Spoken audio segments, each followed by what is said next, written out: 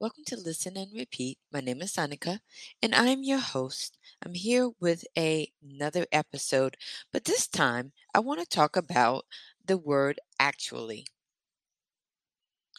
When I conversate with other students, I hear this word a lot, and I want to kind of explain how to use it and when to use it, just to make sure that you're not abusing this word. And what I mean by that is using it unnecessarily. So, actually, spelled Actually, according to Oxford Language, it's an adverb, and one of the meanings is as the truth or facts of a situation.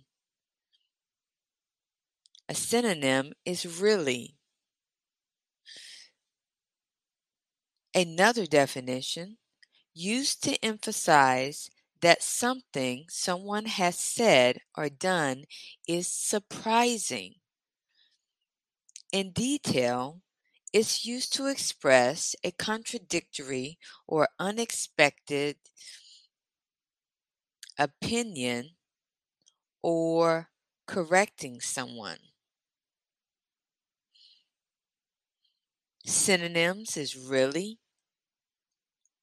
Synonyms are really, in fact, an actual fact, in point of fact, as a matter of fact. Another definition is used to introduce a new topic or to add information to a previous statement. Synonyms for this definition are admittedly, frankly, honestly, indeed, really, truly, truthfully. The one thing you want to know about actually is that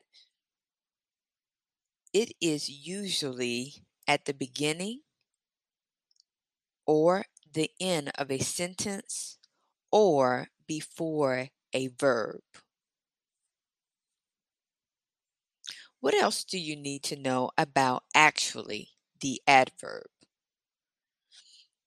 Actually is a discourse marker.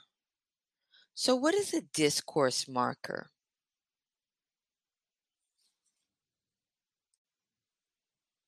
So, what are discourse markers? Discourse markers are words and phrases that are used to manage or organize the structure of discourse. So basically, these markers direct the conversation. They can come at the beginning of a conversation, come at the end of a conversation. They can also start a new topic or change the topic you're currently talking about. And examples of discourse markers are oh, well, now, I mean, and of course, actually, just to name a few. So let's speak more about this situation. Actually, again, like I said, is often used in speaking as a discourse marker. We use it to indicate a new topic of conversation or a change or contrast in what is being talked about. We can also use actually to give more details about a topic. We don't use it to refer to time, though. Now, here's an example of using it to give more detail. Lisa already graduated from college.